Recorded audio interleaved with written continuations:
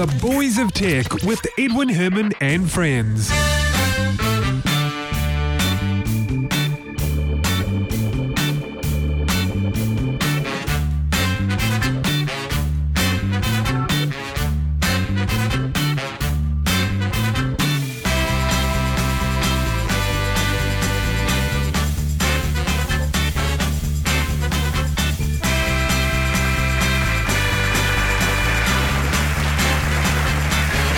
Thank you very much. Welcome to the show. This is the Boys of Tech, episode 267 on Tuesday night, the 25th of March 2014. My name is Edwin Herman. I'm here live at the Southern Cross Bar here in Wellington, and joining me at the Southern Cross Bar is Brett King. Welcome to the show, Brett. Hey, hey. Hey, Brett, it's good to have you along, and normally when we're doing the show, you're kind of halfway through a meal. Indeed. This time, my meal is yet to arrive. Okay, well, we'll judge it when it arrives, eh? We'll critique it. Indeed. Anyway, this is a tech show, so let's get straight into it. I've got 4 stories I thought we'd talk about, actually 5 with the fifth. Yes. Adding a fifth does make 5 stories there. You are right. Oh, yeah, 4 plus 1 equals 5. All right, so anyway, the first, I thought we'd kick off, and this story kind of came out, I think, as almost, because it's a timely sort of thing. It's a story about a flight data recorder that live streams the data back to terra firma, as opposed to the current models, the current flight data recorders, which hold the information in the physical device on the plane. So when a plane does go down, such as what's believed to have happened in MH370, we then got to find the flight data recorder. Mm-hmm. Within 30 days. Well, 30 days is the beacon dies, Indeed. But it'll last longer than that, but if you haven't found it in 30 days, the likelihood of finding the needle in a haystack is significantly decreased. Yeah, that's right. And so, it's a much, much bigger operation. We would start having answers a lot earlier in a case like this with a flight data recorder that live streams. So there is one that kind of made the tech news headlines just recently. It's a Canadian company. They're called Flight, spelled as an F-L-Y-H-T. Ooh. Yeah, Flight Aerospace Solutions. They make a product like that, and I thought it's worth talking about, because I know this is hindsight, but looking at the situation now, don't you think we should have had these like 10, 20 years ago? We didn't have the technology for it to support that sort of thing 10, 20 years ago. Imagine the infrastructure required for it. I don't know, though. Appropriate satellite coverage in all the areas. Surely 10 years ago, nothing's changed in that space. Yeah, but it's still, depending on where you are in the world, are you going to have the appropriate satellite coverage for the appropriate product that you're using? There's not entire planet-wide satellite coverage for all of these sorts of devices. See, the other thing, though, of course, is also costs. Indeed, and as we know, airlines will only implement costly things, and this is not a cheap product that you've brought to our attention here. Especially when you consider per plane. Airlines are only going to implement it if they are forced to, and aviation authorities are slow to force really expensive products when they might not necessarily be, 100% proven or 100% effective or 100% necessary. Yeah, that's true. And, these days, Brett, your meal's just arrived, and that looks absolutely delicious. Indeed. Wild mushroom risotto. Yum. Oh, that looks so good. So, yeah, no, you're right, though. And the thing is, these days, travellers are a lot more budget conscious. There's a lot more budget airlines than there ever used to be. Yep. And, of course, they operate on very, very low margins and go with volume. And this would be another overhead for them. Indeed. It would be another overhead that would be passed on to the consumer. What was that pause for?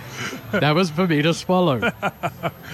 One of the interesting things, though, that the company does mention is that, and I don't know how much of this is marketing guff because I haven't really looked into it, but they claim that with the monitoring of the data and the tuning they can do from that, they can achieve savings of 3 to 4% of the airline's fuel bill. So their claim is that it kind of does eventually start paying for itself. But I thought, as a concept, it makes sense. You stream your data back to terra firma, and that way you don't have to go on this crazy... I mean, you still go on the hunt, but it's not a race to get the flight data. And would only work back in places which had really good coverage. In the instance of, the particular plane that's currently missing. MH370. That one. It's over a large expanse of water that is not thoroughly satellite coveraged. The signal probably would have been lost anyway. I don't know. It's hard to say, though, because it depends on the types of satellites you're talking about. Com satellites, maybe, I don't know. But certainly imaging satellites, there's a number of them that have covered the area. Some US satellites have captured that particular area. French satellites have. Chinese satellites as well. Just because there is an imaging satellite going over, it does not mean, as you said, that it also takes,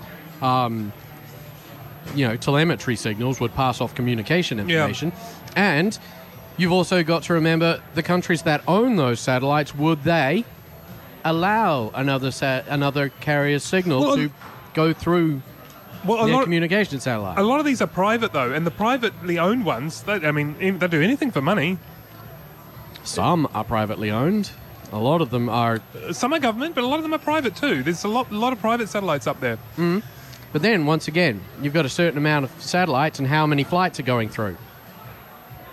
Well, look, you're then starting to get into volume. Yeah. I think that as we currently sit, I don't think the infrastructure would really be able to handle it. And then all of the things which affects satellite coverage, satellite reception, satellite signal, satellite broadcast, space weather, all of these things will have an impact on it. And if none of that infrastructure is thought first before this sort of thing is implemented, you end up with, just saturation of the area and nothing's going to work. Also, the fact that not everywhere on the planet is covered. Well, it would be an interesting question to put to Flight Aerospace Solutions and see I think they would probably come back with it would work perfectly fine on major areas like national flights across America, mainland flights, that sort of thing.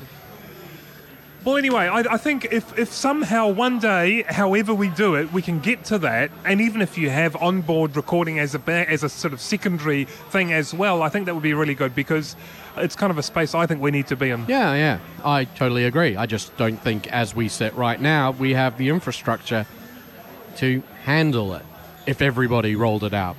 Also, I once again go back to the cost figure, and even though they say, you could use the telemetry to help mitigate fuel costs, etc., to help cover the cost of installing this sort of gear, the airlines already have the ability to take the telemetry information from their planes when they've landed to work out whether or not they were fuel efficient or not. Yeah, but that's the thing. I think their claim, but Flight Aerospace Solutions, their claim is that you can do this real time and adjust real time, and that's more valuable, than after the fact. And once again, is it taking that away from the flight crew who would also be able to do that real time because they also have access to the same telemetry? Well, that's also true. It's kind of it really seems to me like a side tacked on bit of, we could also use the telemetry to do this sort of thing, which the airlines, if they wanted to do that sort of thing, could already implement using their current systems, something which brought around the same sort of fuel-saving data. Quite possibly. As I say, it's a story that popped up this afternoon. Well, for me, that popped up this afternoon. I think perhaps we can put some questions to Flight Aerospace Solutions and see if we get some answers out of them. In the meantime, let's talk about Microsoft, because about 30% of Windows users are running Windows XP. Mm-hmm. It's a huge amount, relatively speaking, because it was such a great operating system. Such a great operating system, and, 30% still running it, and it's about to end its life. That's right. Yeah, that's right. End of support. Not end its life. Come to the end of its supported life. That's right. And so Microsoft, of course, have been trying to get people off Windows XP for quite a while, and now they've come up with an incentive. If you have Windows XP, and if you want to upgrade to Windows 8 or to a new Windows 8 computer, they'll give you a $100 rebate. Sounds great. Sounds good. Having said that, a lot of the Windows XP fleet is in corporates, it's in ATMs, And also, the stats seem to show that they're also quite a large concentration in China. Not that that matters, but certainly the ones in ATMs and corporates may not qualify for that same discount. But if they do, think of the amount of money that those different corporates and things could shell back from this $100 rebate. I know, but they tend to have like site license deals and whatnot. Very true. Which won't apply. But anyway, just something that I thought might be interesting. That if you are running XP and you want to save, and like, if you're going to, here's the thing: if you've already decided, right, I'm going to upgrade to Windows 8, a new Windows 8 computer. Yep. And you're running Windows XP, you might as well take advantage of this offer. Oh, indeed. It's a free $100. So, yeah, exactly. It makes your computer $100 cheaper. Absolutely. Yeah, just a little small story there. Now, talking about small stories, Flappy Bird. Flappy Bird is apparently going to make a comeback. Creator Dong Nguyen decided a while ago that he was going to take it down. He was concerned about the addictability. Is that a word? Addictability? Addictiveness. I prefer addictability. But that's incorrect English. That's me with my mouth full. That's incorrect English, Edwin. Yes, I know. All right, yeah. He was concerned about the addictiveness of it, and so, but he announced, yes, he will bring it back, just not anytime soon, but it will come back. In the meantime, though, Brett, we've seen a whole host of copycats, haven't we? Indeed. My favourite is Flappy Bird. I haven't seen that one. From Bert Nooney. Yeah. Did they secure copy, Probably not. Licensing for that? Probably not, right? Probably not. It's hilarious. It The does thing is, every time you go through the pipes, it does Bert's laugh. And every time he crashes and fails, he says Ernie's name. Ernie. It's hilarious. Oh, man. And I've tried it is a little figurine of Bert being carried by the Flappy Bird. Oh, is it? Yep. Look, I've tried a few of them. The one thing, though, that I find is that the physics of the ones I've tried, I can't remember some of their names. I think Flap, I think is the latest one I've tried.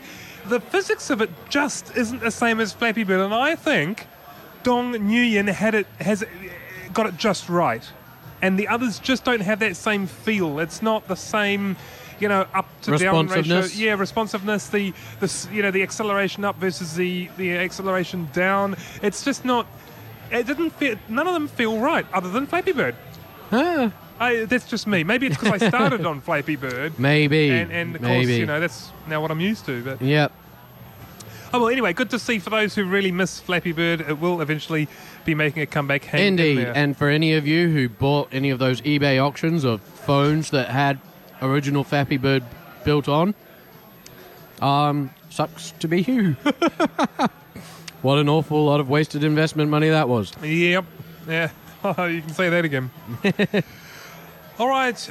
What have we got now? Last international story is, and I thought this was quite interesting, the Podfather. Are we talking about Invasion of the Body Snatchers here, Ed? No. He was nicknamed the Podfather, if you like, the grandfather of, or the godfather of the iPod. We're talking about Tony Fadell.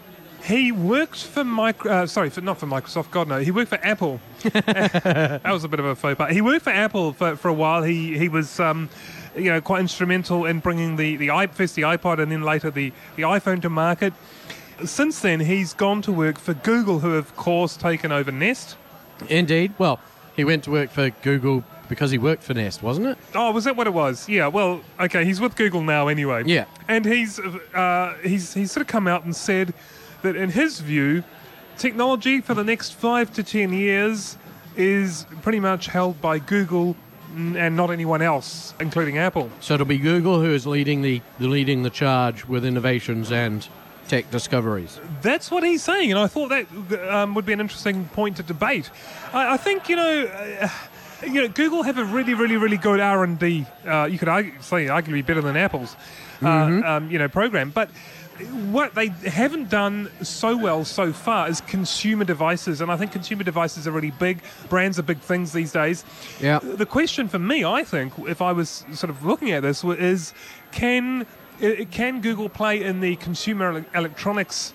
Home. We're talking about the home market. A lot of their hope is pinned on glass, but as we've seen with the the development and the goings-on with the testing of glass, glass has brought up a lot of questions for a lot of people about different ways that it kind of nudges into privacy and ethics concerns, which people just kind of are areas that people avoid.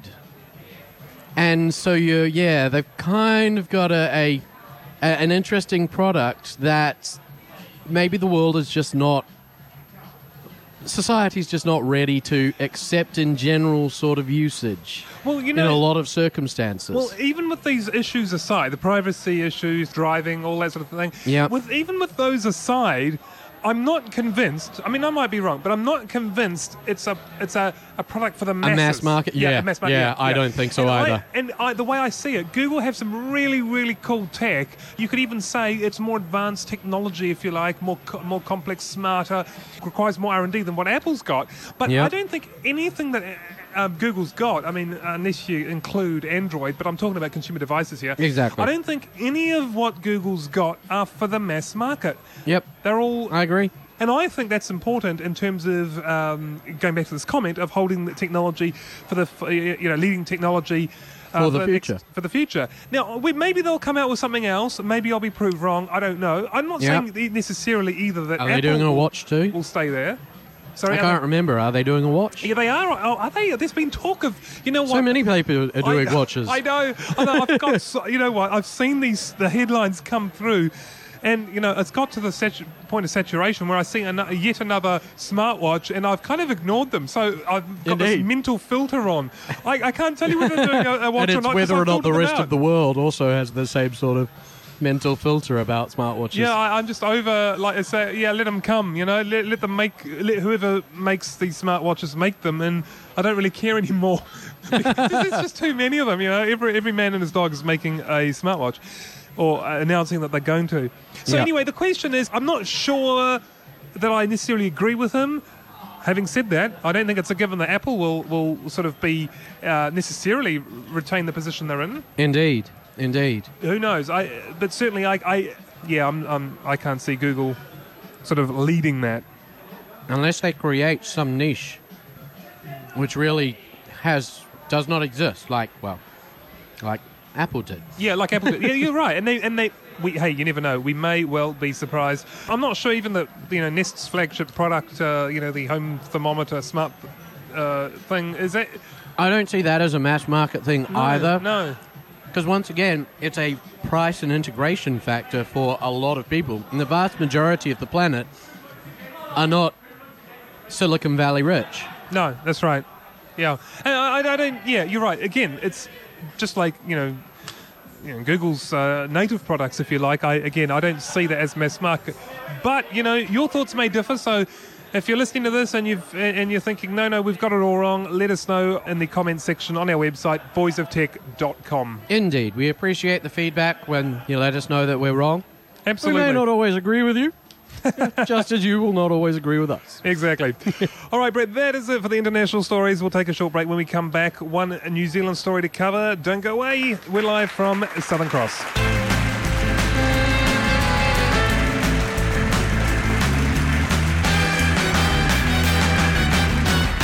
Alrighty, welcome back. We are live from the Southern Cross Bar here in Wellington. Brett, you're enjoying a lovely mushroom risotto meal. Indeed I am. And that looks absolutely delicious. I've got to try that one. I've just had a spiced tomato juice, and it's absolutely delicious. One of the best in town by my reckoning. Anyway, this is a New Zealand section. There's one story I wanted to cover just very quickly, just a short mention, and that is, by the way, before we cover this, Brett, let's make this very clear. This podcast is apolitical. Indeed. We're entirely apolitical. Exactly. At least on this cast. So we're not going to make this a political thing, but it involves a political party and, of course, Kim.com. So Kim.com has recently founded the Internet Party.